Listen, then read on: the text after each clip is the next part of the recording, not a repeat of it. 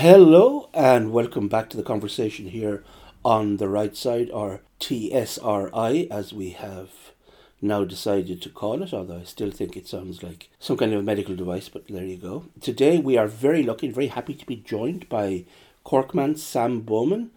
Sam is in London, tucked away somewhere. He is the senior fellow at the Adam Smith Institute, one of Europe's premier think tanks, formerly self-described as libertarian. Now, because of Sam Bowman, neoliberal. Is it still neoliberal, Sam? Yes, still sticking around.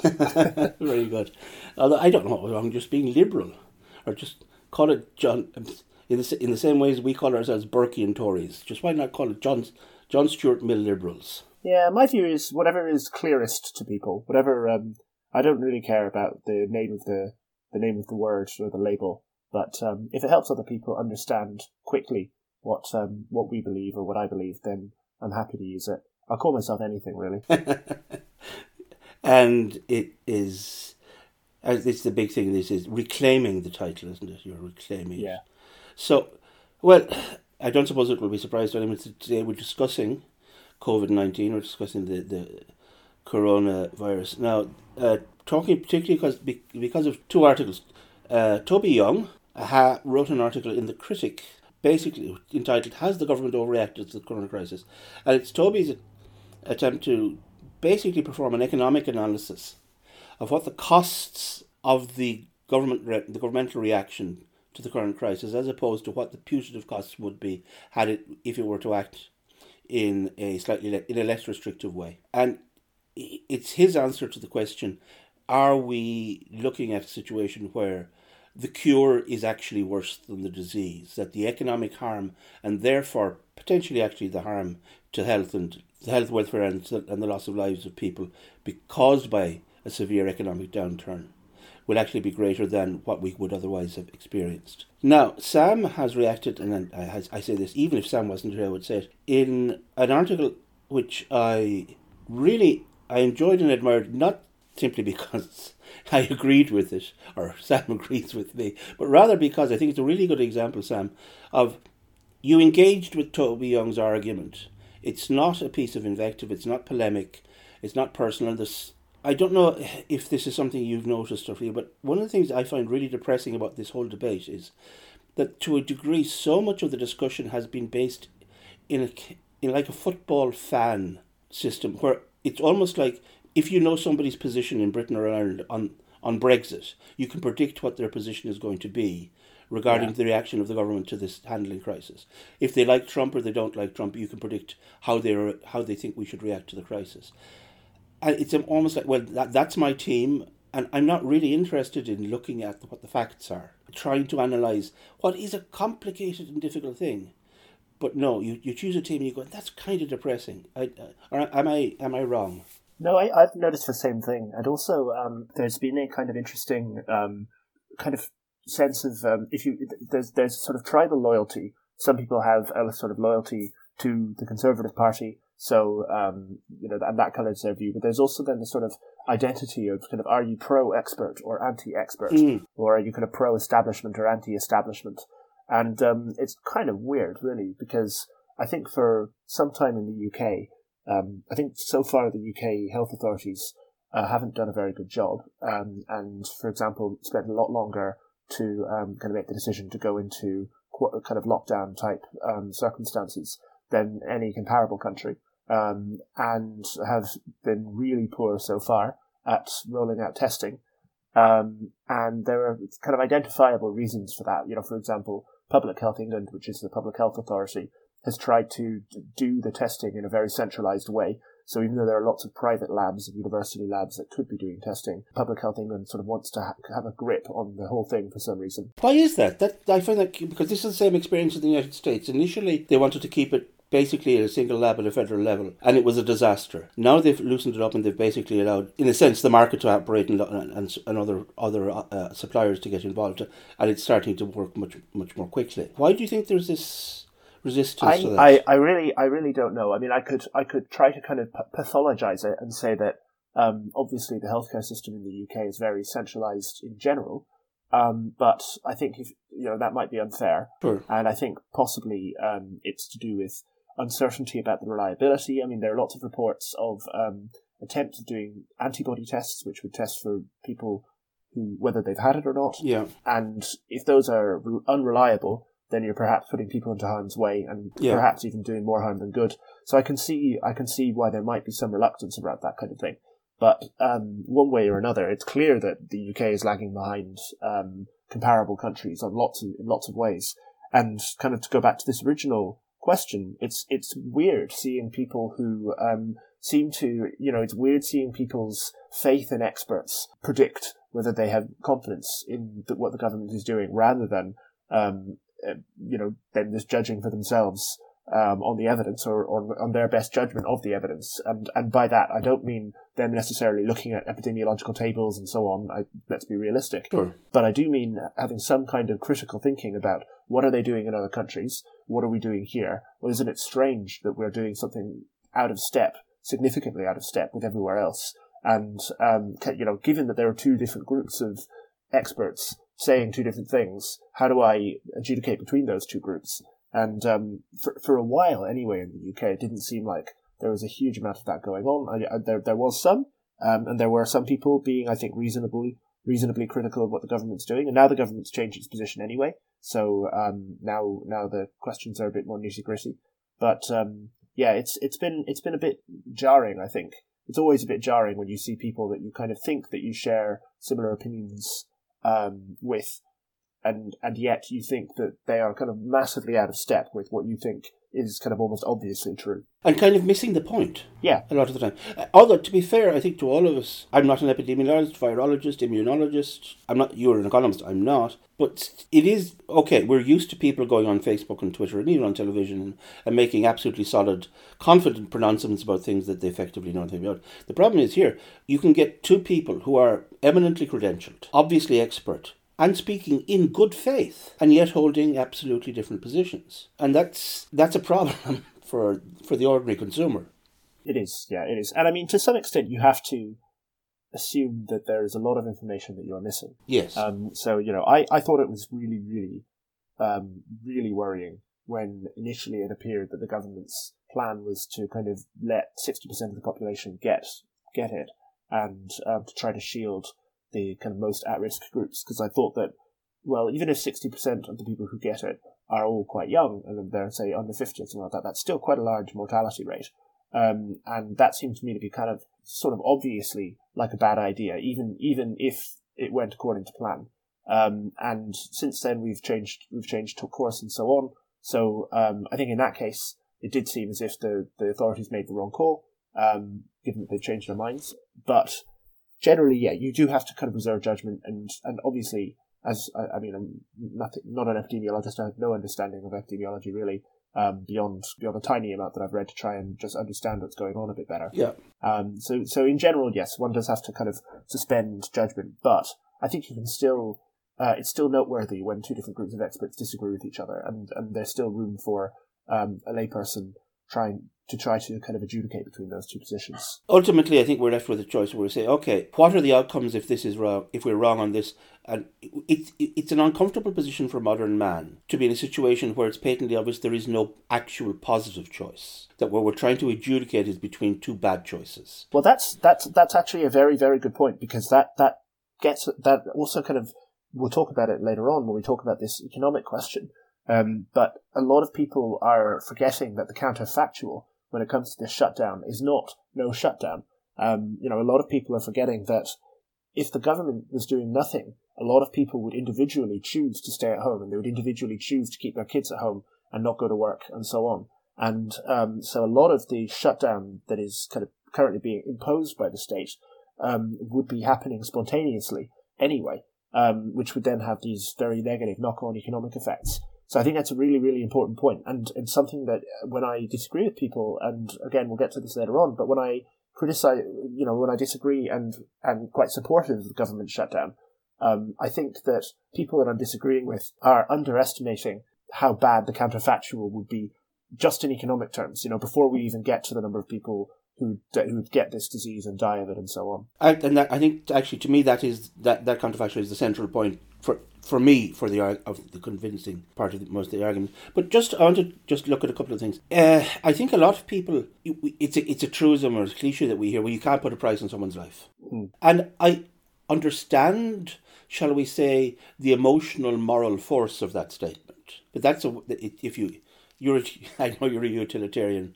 I'm a virtue ethics kind of guy, but if we can suspend that for a moment, there is an element to all moral statements which is in a sense performative. They are emotional statements, perhaps some would say, rather than factual statements. But the fact is that we do all the time, that when we design trains, I think this is true, is it not, that we try motor cars, trains, aeroplanes, any kind of thing, we reach a certain point. We say, okay, we've made it safe up to this point. After this point, if we make it any safer, then the costs are going to be so prohibitive that it won't actually represent a benefit to society. So we could make it that it would be 10 lives safer, but I'm speaking crudely here, but we do actually do it. Now, one of the points of disagreement you had with Hugo was the way that how do you go about estimating the value of a life? There are a few different ways of doing it, and the core concept here is what's called the value of a statistical life. And as you said, it's a kind of repugnant concept to think that we would want to monetize people's the value of people's lives. But as you say, for example, if we're talking about the NHS, if the NHS has to decide whether to fund a drug or not, the NHS, the world has scarce resources, so we need to have some kind of benchmark to say, okay, it's probably not worth spending £10 million on a drug that extends somebody's life by 1 week. On the other hand, it probably is worth spending £10,000 on a drug that extends somebody's life by 2 years. And you need some kind of way of knowing at what point are you willing to spend that kind of money. Yeah. And that goes across government. So it's not just, so as you said, it's also in decisions to do with transport. The government in the UK's general figure is £60,000 per life year. So we're not just looking at the value of a life, we're looking at the value of a life year. And that would say that that means that in general, we would prefer, if we had to make the decision between saving an elderly person who may die in the next 3 or 4 years to a young child who has their entire lives ahead of them, we tend to think that it's more valuable to save the young child because they have more life years ahead of them, so that there's sort of more left for them to live. So the value of a life year can be established by looking at lots of different things. So you can do surveys that look at what are people willing to give up themselves in exchange for extending their lives. How much extra risk are people willing to take when it comes to, say, driving to work or spending their own money on particular drugs and things like that. And what are the different things in people's behaviour that allow us to kind of look at what are they willing to give up to extend their lives by a year, let's say. So that's the kind of question of the value of a statistical life year. But then we have the question of a quality adjustment to that, because not only from the government's point of view, and this is especially true when it comes to medicine, not only are we trying to look at the number of life years, we're trying to look at the value of those life years to the people who we're thinking about. So this can become very controversial, and again, it's a very awkward thing to have to think about. Mm-hmm. But for example, if the NHS is trying to decide between giving a life-saving drug to somebody who's going to be in excruciating pain for the rest of their lives and be bedridden and be unable to walk around, or maybe they'll be kind of extremely unhappy for that period, yes. they would downweight. They would kind of consider that maybe if it gives 2 years, we'll kind of downweight that to 1 year. That's called a quality adjusted life year. Once you've made that quality adjustment, and it's a very, very sensitive subject for obvious reasons. Nobody wants to think about themselves being more or less kind of valuable to the state or to society, yes, because of the pain they might be in, or because of the kind of things and so on that might be reducing their quality of life. Sure. But when you have a system that's based on rationing, which kind of it has to be based on rationing, given we don't have unlimited resources to spend on healthcare, yeah, you need to be able to make those kind of calls. Sure. So what we have. So one of the things now, the numbers that you and Toby are using are based on the study from Imperial College, yeah. Mostly. And as I understand it, that was the study that changed the direction of government policy. Correct. Yeah. Because it suggested that there would be 500,000 fatalities if the government did nothing, that there would be 250,000 fatalities if the government brought in kind of moderate suppression measures, and that 250,000 would fall to 20,000 if the government brought in the kind of lockdown that we're talking about at the moment. So the debate between Toby and I is that kind of wedge between the 250,000 and the 20,000. So in other words, 230,000. In a sense, you're talking about what is the value, what is the cost, amongst other things, of those of saving 230,000 lives. Yeah. So you have to, and it's, to repeat ourselves, we understand that for many people this may sound like a cruel and almost immoral kind of discussion, but it's a discussion that happens all the time. Not in publicly, but it has to happen. We have limited resources because there are people on the other side of this as well. That's the key point. I mean, there is a seen benefit and a seen cost to everything we do, and then an unseen benefit and an unseen cost. And the unseen cost of shutting down the economy is that many people will lose their jobs. Is that we'll have less money and less resources to spend on other things, which includes healthcare for people, people who are perhaps dying of other diseases. All of these things have costs and benefits, and in order to make a decision about what we should do, we need to have some kind of way of weighing up the costs of each decision and the benefits of each decision, so that we can judge whether it's worth it overall. It's very difficult, but I mean, it does have to be done. And particularly in a crisis like this is when it becomes out from behind the curtain, and which in a sense we see odds. I mean, if I understood him right, and I think it's Toby does something which I find odd. When he talks about life expectancy, he says that the life expectancy in Italy, the average life expectancy is 81 and a half. And that since the average age of those people who are dying is 79 and a half. He talks about that he ascribes, so he gives these people, so they would only have had another year to live. So you're talking about an extra year of life. But I remember when I was doing my, I did some work in based on 19th century demographics anyway. But the point was that it was obvious thing when you wanted to look at life expectancy in the real world, you could look at the gross figure, which is just the average age, simple average. But in the 19th century, and this is probably still true today, the first 5 years of life are the most dangerous. And if you look at the average life expectancy at birth, but then if you say, okay, if you can get to the age of 5, your average life expectancy is radically changed.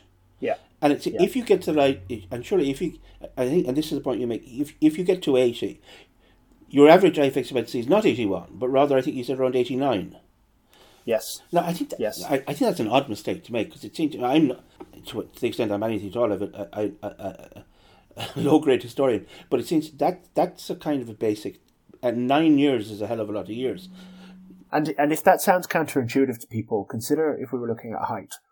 Suppose we had a group of we had a group of people, and we knew that the average height of that group of people was 6'1", but then we decided to only look at the people who are over 6 foot. So we cut out all of the people who are under 6 foot.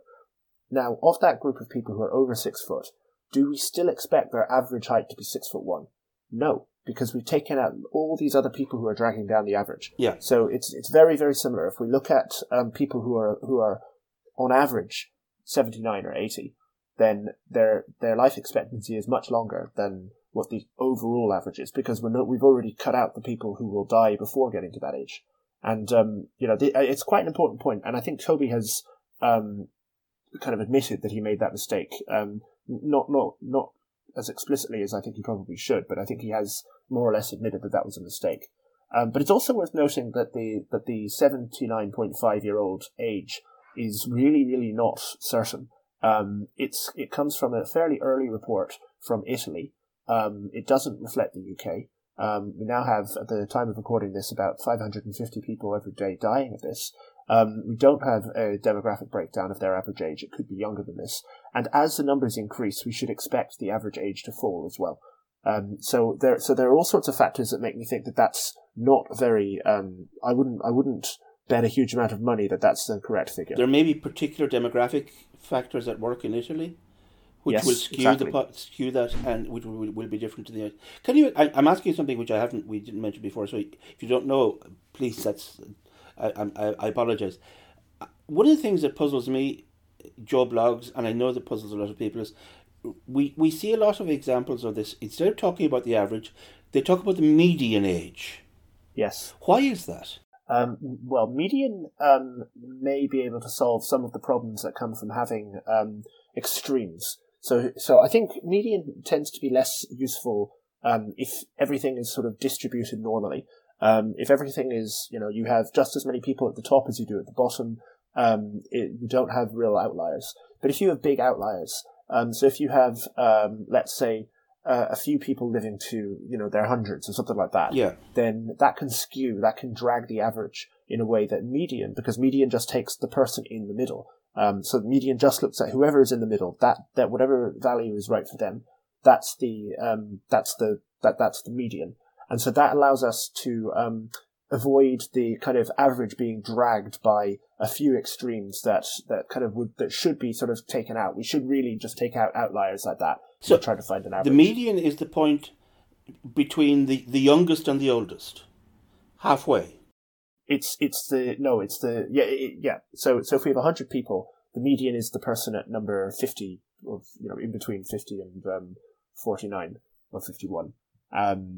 The median basically allows us to, if you imagine you have a desert island, where we have 10 people, and 9 out of those 10 people all have £10 each, but the 10th person has £1 million, right? Yeah. So it may be useful to look at the average. The average there is going to be something like £100,000 each.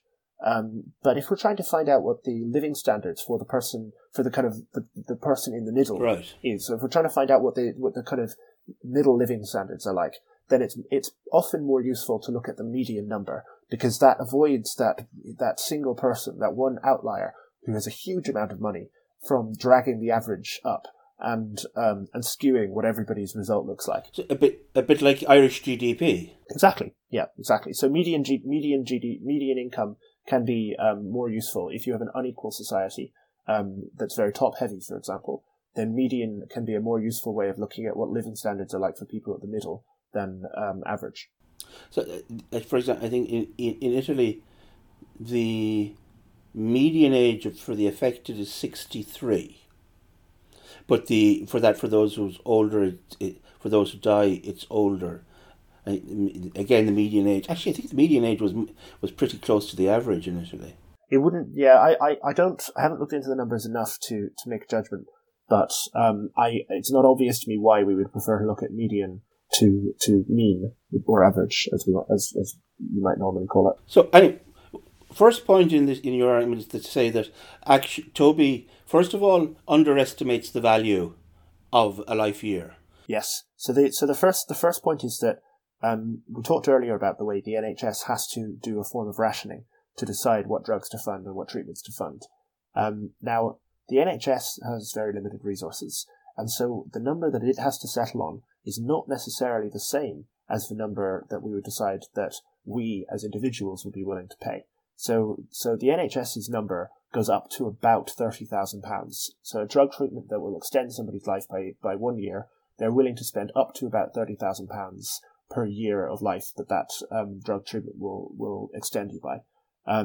Now, on a social level, kind of from the point of view of society and from the point of view of the government in general, the number is double that. It's £60,000 per life year. So it looks as if people personally would be willing to give up £60,000 worth of money, resources, whatever, to extend their own lives. Right. So that discrepancy is, I think, very interesting, and actually probably suggests that we're spending too little on healthcare in the UK. It may be that we could do that more efficiently through a private system and so on. It's not necessarily a straightforward argument to give more money to the NHS, but the fact that we're spending quite considerably less on drug treatments than it seems that people are willing to spend themselves on their own, on extending their own lives, does suggest that we're underspending on healthcare. But if we're trying to decide whether from a social point of view, whether from the point of view of society, we're willing to do a shutdown to extend people's lives by this number of life years, then it makes sense to look at well, by people's own judgments, what are they personally willing to give up in order to extend their lives? And so for that reason, I think using the smaller figure is significantly underestimates how much people think their lives are worth to them, and so underestimates how much people are willing to give up from a financial point of view, from the point of view of the economy, to extend their lives or the lives of their family members or their grandparents or friends or whoever it might be. So there are two issues that come together. One is the value we put on each life year, and then also the fact that because of shall we say, flaw of the mathematics, he actually underestimates the number of life years we're talking about, and therefore, when you do the arithmetic, he comes out with the value of those 230,000 lives. The actual economic value that he estimates he gives to that is lower than it otherwise should be. Now, in a sense, shall we say, that's a more technical thing. But a point you adverted to there, I think, is a key thing, because I think it's being missed all the time. A point that I've been trying to make less successfully, I think, than yourself, is that we have a government shutdown. If you have an extensive level of contagion of the virus, uncontrolled or limited control, the virus will impose its own shutdown. Yes, I think that's really, really crucial to understand, because that means that the counterfactual is not business as usual. So not only is Toby, and I don't want to kind of pick on him too much, but not only is Toby undercounting the cost of the cost of kind of letting people die by a very significant factor, by a factor of 18 times. If he's undercounting their lives by 9 years and undercounting the value of a life year by half, then he's 18 times under what the actual figure is. And then on the other side of it, he and some other people, I think, are assuming that the counterfactual is business as usual. And you just think yourself, if you're listening, if this pandemic was going around, if there are hundreds of thousands of people in the UK, tens of thousands of people in Ireland dying of this, many people will be tempted to take their kids out of school. Many people will probably not be able to get childcare for them. They'll probably stay at home from work themselves. Many people will not want to go to restaurants. Many people will not want to go to bars and so on. People will individually reduce their economic activity. So the counterfactual is still pretty bad, and the counterfactual is still quite a bit of economic shutdown, plus many, many, many more deaths from the virus. So it's very misguided, I think, and kind of really fails to think about the counterfactual in a rigorous way, to imagine that business as usual is the choice that we have. I remember reading, just as a short thing, but there was back, I think, in the 50s, a polio outbreak which was centred in Cork, and the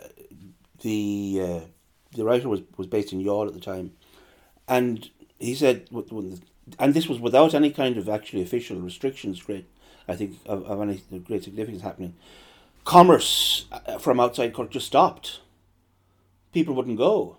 Yeah. People were terrified of going to Cork. They said, "No, I'm not." There was, and that makes perfect sense. If you think that, not everybody will think it. Certainly, I don't doubt that the missed economic opportunities will be less than is happening at the moment. But I think that people are just leaving out that chunk of that.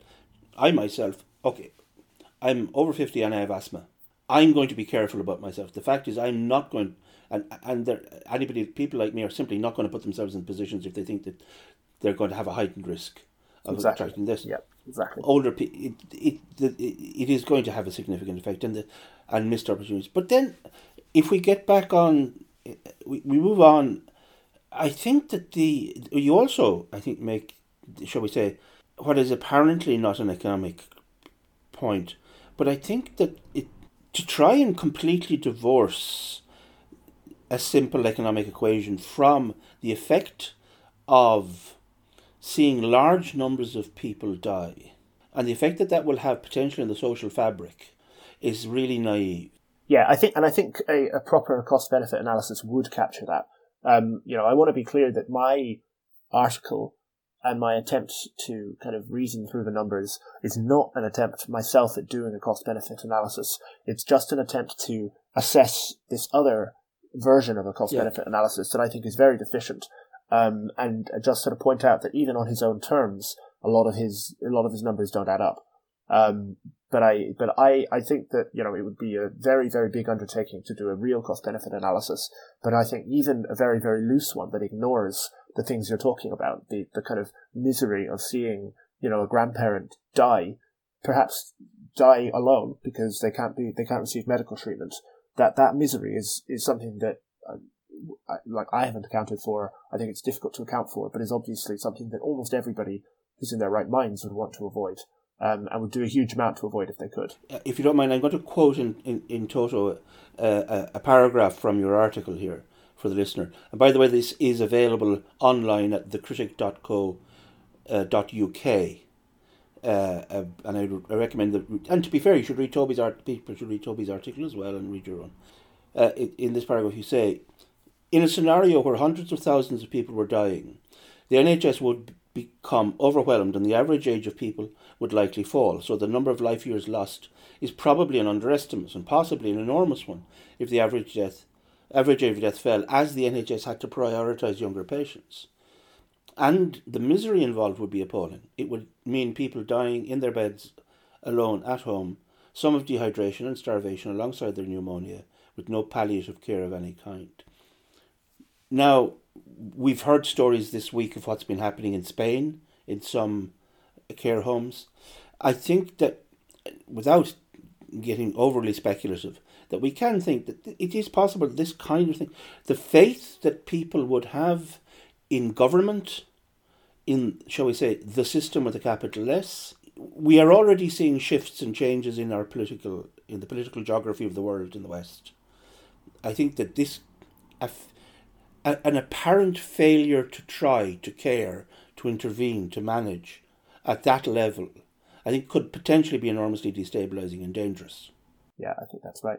And with good reason, I would say as well. I mean, I would be extremely angry if I thought the state was allowing thousands and thousands of elderly people to die for the sake of a misguided kind of attempt to kind of keep the economy going. I think it would be, I think it's just overwhelmingly clear to me that the costs of shutting down the economy for a period, not indefinitely, for a period of a few months, in order to control the spread of this, is worth it. There's a point you make, which I think is the other point, which I think is perhaps missed, but I think is absolutely central, which is time.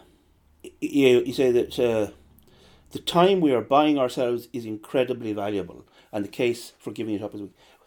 Now, okay, I think if we're being realistic, while we have people talking about vaccines in very short periods of time, I don't know. I've spent my life reading articles about people who have come up with incredible treatments for X, Y, and Z, and then 3 years later nothing has happened, because that's the nature of science and medicine. And I think it's probable that they will produce a vaccine, but whether or not they're going to produce it in any sort of rapid state. But we are seeing all sorts of drugs, old drugs, new drugs, combinations of drugs that are proving to be effective at some level. We are beginning to we are educating people. Populations understand how to behave correctly, how to minimize. Because do you think this is part of or could be part of the plan? Is that okay? We have a shutdown. We try to the extent that we can try and we control the contagion this time. It's not that we will necessarily go back into simply normal economy, but that with new protocols in place, with whether it's and issues regarding whether it's disinfection or social distancing, that we can start to reopen parts of the economy piece by piece as we understand the virus better, as we train people in behaviour better. That it's not the case that this is one or the other, but rather that we can gradually start to reopen the economy in a way that is safe. And we also, at the time, it gives us time to build respirators, to create ICU units. If we think about this, I mean, there are a few stages to this. One is, as you've said, this learning process. And in the last few days, it's become more and more clear, and I think we have an imminent announcement from the US government that there will be an advice that people wear masks when they're in public.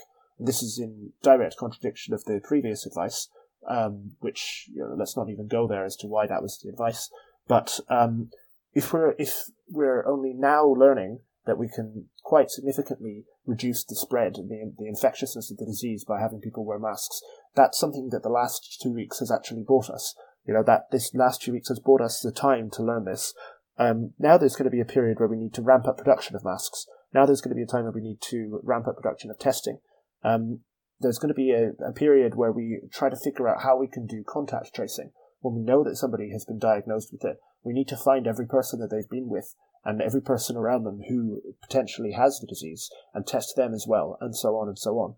And if we can do things like that, then we can get to a place in the same kind of position, and I don't want to suggest that these places have no problems at all, but they're in a more normal position than we are, like South Korea, Hong Kong, Singapore, for example, Taiwan. Countries that are incredibly urban, incredibly densely populated. Very much so, yeah, very much so. I have a friend who had just spent a week in a Hong Kong quarantine, not because he had the disease, but because a person he knew was diagnosed with the disease. He was required to go to a quarantine.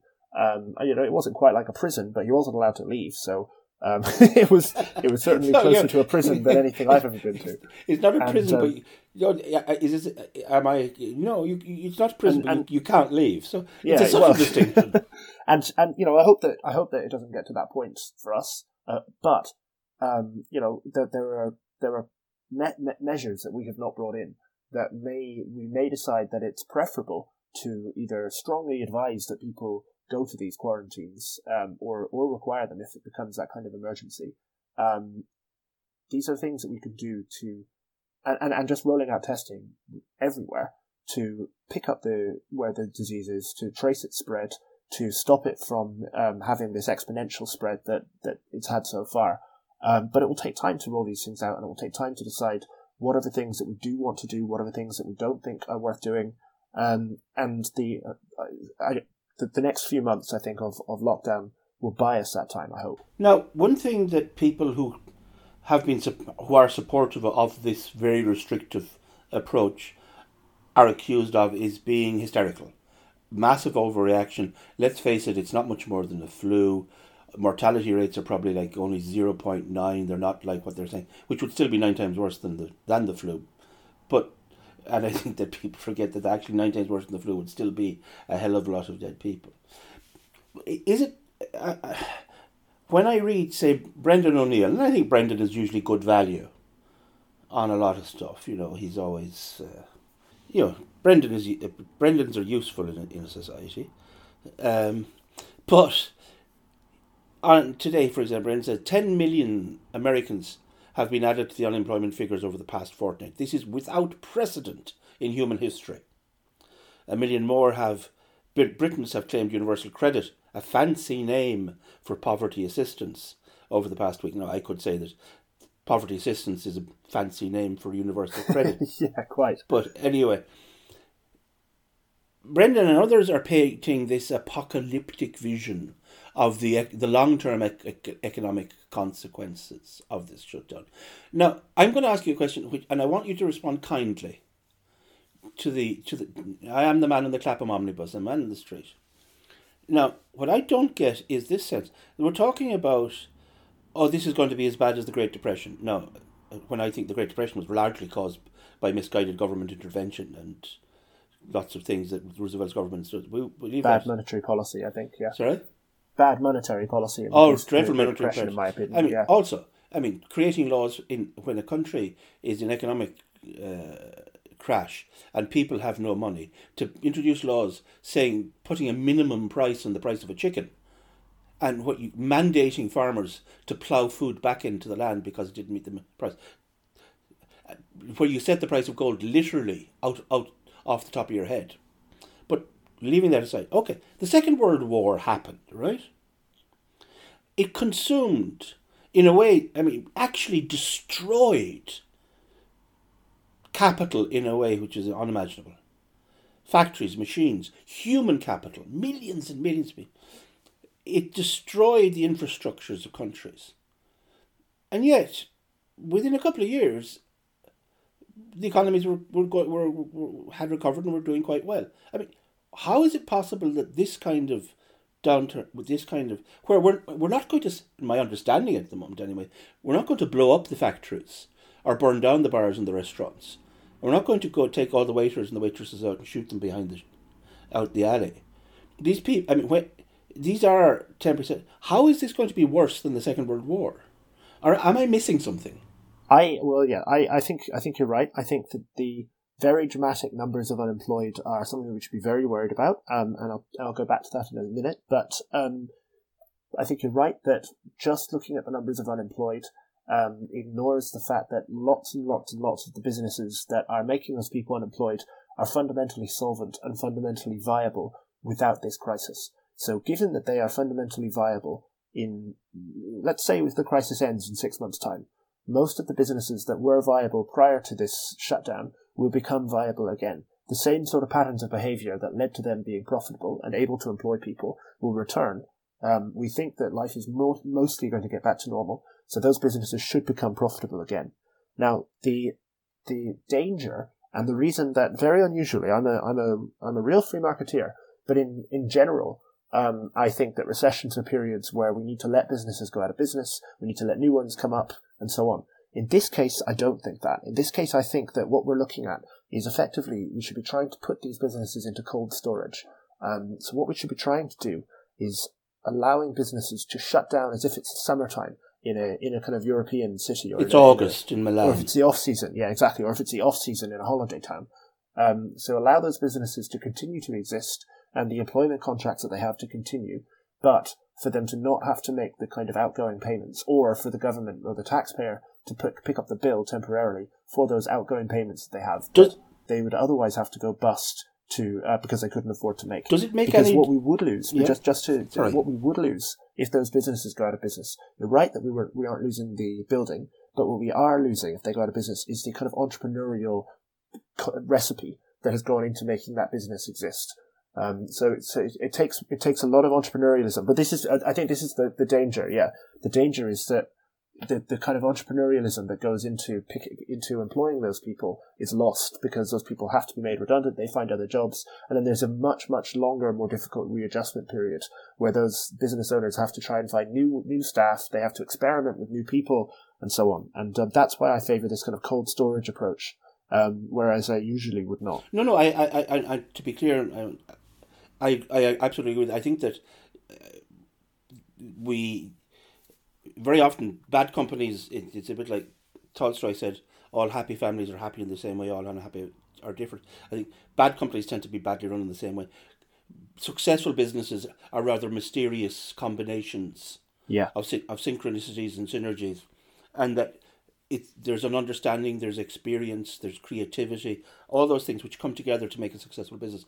And when it's gone, it's gone, and it would be terribly injurious to us. I was talking to a friend of mine in Milan who makes furniture, like a lot of people initially make very, very nice furniture. And his business, he's a very good business, but he sells his furniture in shops. And there are no shops open. And I think that the governments have to find a way of supporting those businesses. Does it make any difference? I mean, this is just a question. That normally, our recessions are demand side. The demand declines. People stop wanting to buy things because of various reasons, and businesses go out of business. That this is, in a sense, a supply side recession. Does that make any difference? Yes, it does. Usually a supply side recession. Usually a demand side recession. I would say I'm a kind of Milton Friedman follower. Is something that we can attribute to bad monetary policy. It's a central bank failing to loosen policy when it needs to. When it's a supply side recession, usually what we want to happen is that we do want the businesses to go out of business. So, for example, a supply side recession could be caused by a big hike in the price of oil. And in that case, we do want businesses that intensively use oil. Some of those businesses should go out of business because it's no longer economically viable for them to exist. When it's a demand side recession, we can appropriately respond by loosening monetary policy, lowering interest rates, doing quantitative easing, whatever it might be, because we're trying to keep the overall amount of demand, monetary demand, steady in the economy. In a supply-side recession, there's not that much you can do on the monetary policy side, and usually there's really no government response that you want. Usually, as long as the macroeconomy is overall stable through monetary policy, there's not that much you need to do other than give people unemployment insurance, make sure that they're not on the streets if they lose their jobs and things like that, and facilitate that kind of rearrangement of workers and capital from businesses that are no longer viable to new businesses. In this case, though, obviously we don't want to do that. So I think the appropriate response is to either just say to businesses, we'll pick up your wage bill, or to say to businesses, we will subsidize you in exchange for you keeping your wage bill what it was, keeping all your staff on and so on. That issue regarding how countries, like obviously Ireland is heavily indebted. We have our own theories about precisely whose fault that is. Some of it is our fault. Some of it, I think, we can attribute to other people. We won't get into that again. We won't discuss private groups, but take Italy, obviously, which is one. Italy right now is facing the potential of a social catastrophe, of an economic catastrophe, and what the listener may or may not be aware of, there is a debate going on at the heart of Europe at the moment about how Europe should respond collectively to this. Italy is massively indebted. It can still borrow money on the market at reasonable rates, but how long that will go on will, to an extent, I suppose, depend on the signals it gets from Europe and from the ECB and others. There's a discussion at the moment whether or not something called a Eurobond should be issued. And a Eurobond is the problem, shall we say, that's perceived with the Eurobond is that everybody contributes to it, but everybody pays it off. So in a sense, you have Italy in trouble, but the frugal Finns and the sensible Dutch end up paying off this money, which these guys in the south have had to borrow because they haven't been sensible in the past, and they don't like that. I don't know what the real answer. I mean, there's a fund there. There are monies that are available which could be released under the stability mechanism. But do you think as I do anyway, I think if Europe doesn't meet this challenge in a way that suggests that it is actually something more than simply a trading bloc. Europe insists that it is more than that. It says it is an idea. It says it is a union. It's all of these things. Yet we saw the first thing Germany did was stop people exporting all of the protective stuff. The borders have become suddenly back in vogue in Europe, and Germany has been amongst the forefront of these. And the Germans themselves have been very careful about monetary policy. It's going to be very hard to maintain the fiction of Europe as something more than a trading bloc if there isn't some kind of a solidarity reaction. If it's a family, well, an Uncle Frank is down on the skids again and he's in hospital. Somebody has to pay the hospital bills. Well, you pay them. You don't like it. You think, isn't it time that Uncle Frank kind of got himself together? But, you don't chuck him out on the street. Yeah, I mean, there's also, the main argument against Eurobonds in general is obviously this moral hazard point, that if you allow Greece or Ireland, let's say, to borrow at the price that Germany can borrow, then they will borrow too much, knowing that they will, that their borrowing costs won't rise, and that they are kind of being bailed out by German taxpayers in that case. They'll borrow it and spend it on ice cream. Yeah, but that moral hazard case doesn't apply to this situation. So I think it would be entirely reasonable to create a kind of discrete amount of borrowable funds, unified in a kind of Eurobond way, just for certain policies designed to relieve to kind of support the economy in this particular situation. A kind of credibly once-off mechanism that doesn't Eurobondify every bit of borrowing that every government does in perpetuity, but just for this particular situation. Because it's in everybody's interest, number one, for countries that are affected by the virus, which is almost every European country now, to impose significant shutdown measures. Germany is better off and Estonia is better off for Spain and France imposing lockdown measures. Controlling the virus there is good for them from a public health point of view. And it's also good from a European Union point of view to make sure that the governments that do this don't experience massive recessions afterwards. So I think that whatever the arguments against Eurobonds are in general, they don't apply here. Okay, I want to just finish up on just one thing that you've already referred to, because it's become a bit of a debating point here, and it's a point I think slightly of confusion. When the virus was coming rather than had come, I remember coming out of Dublin on the radio, and there was a discussion about the use of masks. And they said, well, masks are useless in this case because unless you're going to get these very, very high-grade military-style masks, that the virus is able to penetrate the mesh and these things, whatever, right? And since then, the line has been from the WHO and from the HSE here, and I think possibly from Public Health England, that masks are not useful. In the most recent bout, the phrase used by the HSE here is, the evidence does not support. But is that true anymore? There was an article which I saw you commenting on, written by James Abaluk, Judy Chevalier, N.A. Christakis, who I know, and other people, shall we say, and Chair of Epidemiology at Yale, and Esmeralda, Dean of Public Health. Just, can you give in synthesis the case for or against the mask, or is that discussion in a sense, should that be over? I think the case seems like it should be over, because putting to one side the question where I think it does seem ambiguous based on my reading, and again I'm not an expert, but my reading of experts as to how useful is a mask at protecting the mask wearer from disease. The unambiguous evidence is that for asymptomatic carriers of the disease, wearing a mask makes it much less likely that they will spread the disease to other people. Wearing a mask is a way of protecting others from yourself, as well as possibly protecting you from others. So I just want to get that point there, because you used the phrase there, and that's really important, because you said asymptomatic, and we don't know, but there are lots of people who believe that a hell of a lot of people may be infected and not know they are infected. They may be asymptomatic. Correct. So, exactly. Or they may be in the early stages, so they may not yet be showing symptoms, but they may later develop symptoms. But if those people were wearing masks, their capacity to infect other people would be significantly reduced. Yes. So even if it's not about protecting me from others, it's about protecting others from me.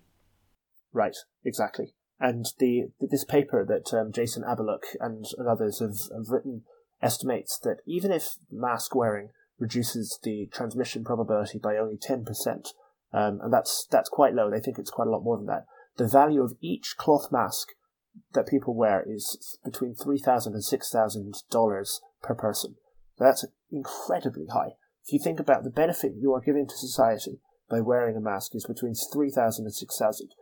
It's like making a charitable donation of between $3,000 and $6,000 by wearing a mask. It's probably a lot more than that, given that the protective value they estimate is closer to 40 to 50% than 10%.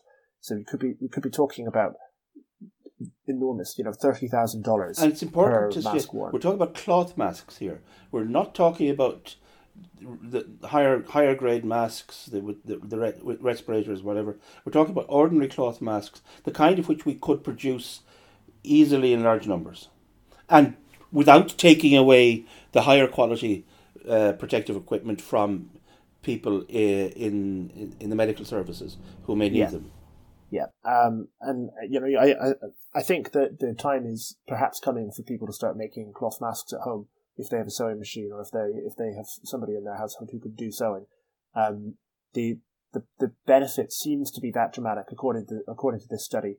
It's quite dramatic, and if we do get this recommendation from the American Center for Disease Control that people wear masks in public, then presumably we'll also have a very significant shift towards the production of masks like that. And I think that one thing we have to do, I think this is particularly true in countries like Britain and Ireland, as you will know. I remember having a conversation some weeks ago when I was beginning to change my behaviours because, as I say, I'm part of the target market for the virus, as it were. I said, one of the things that we're going to have to do is we're going to have to start allowing and indeed encouraging people to behave oddly, because otherwise people will literally they will die of social awkwardness. The first night I was doing a meeting with a colleague, I had decided I wasn't shaking hands anymore, but my colleague was embarrassed not to shake hands with people, so he shook hands and I just put down, sorry, I'm not shaking hands anymore. And people looked at me like as if to say, God Almighty, what's wrong? We have to literally. I think part of the social message has to be: listen, it's okay. These are weird times. It's okay to be a bit weird. It's okay to be a bit like the nutter on the underground. We should all be that man now. Yeah, that's that. I mean, I had a similar experience with handshaking, and refusing to shake hands at an event I was at, but. I mean, I'm seeing lots of people around London when I go out for my kind of daily exercise wearing masks now. It's just a question of, can you get your hands on them, and also can you do so in a way that doesn't make it difficult for people who are the health professionals can't get them. So making your own masks, I think, is probably preferable. Although, again, I have to stress I'm not an expert or an epidemiologist. Well, right now, I read, I think the last couple of days that if you know O'Neill's, who make a kit for the GA. They have, I think, set up now that they're going to turn over and start making cloth masks and masks of the kind, which they're a pretty big company. And that's the kind of thing that should be fairly easy for reverse engineering, engineering that kind of to do. I know a lot of people, as you know, maybe you didn't know this. I discovered this one of these fun facts. And I have to ask you a very important question after that. Ireland produces 50% of the respirators in the world. Really? I did not know that. And I know that one of the questions that people are asking and not getting an answer to is, have we stopped exporting them? I noticed, by the way, congratulations, you had a win in a virtual table quiz. Yes. I didn't know such things existed, and where can I join? I am a table quiz addict tonight. I would love to go. So I'll ask. I'll get details of that off air. Listen, Sam, it's been great talking to you. Thank you for taking the time. It's been a real enlightenment. I think I'm sure that our dear listener will have enjoyed it. Hopefully, we may hear you back again. I know that dear listener knows you won't know, Sam, but one of my hobby horses on this is minimum alcohol pricing. And mine as well. They grown. I think it is one of the nastiest, horriblest, classist, poor-hating, useless failures of a policy, of an answer to a question that nobody's asking. And I think that you have similar views, and maybe we could come back and we can kick the government around on that someday. But for the time being, I'm going to say goodbye. We will be back soon. And have a good week and stay safe out there. Thank you again, Sam Bowman. Thank you and stay safe.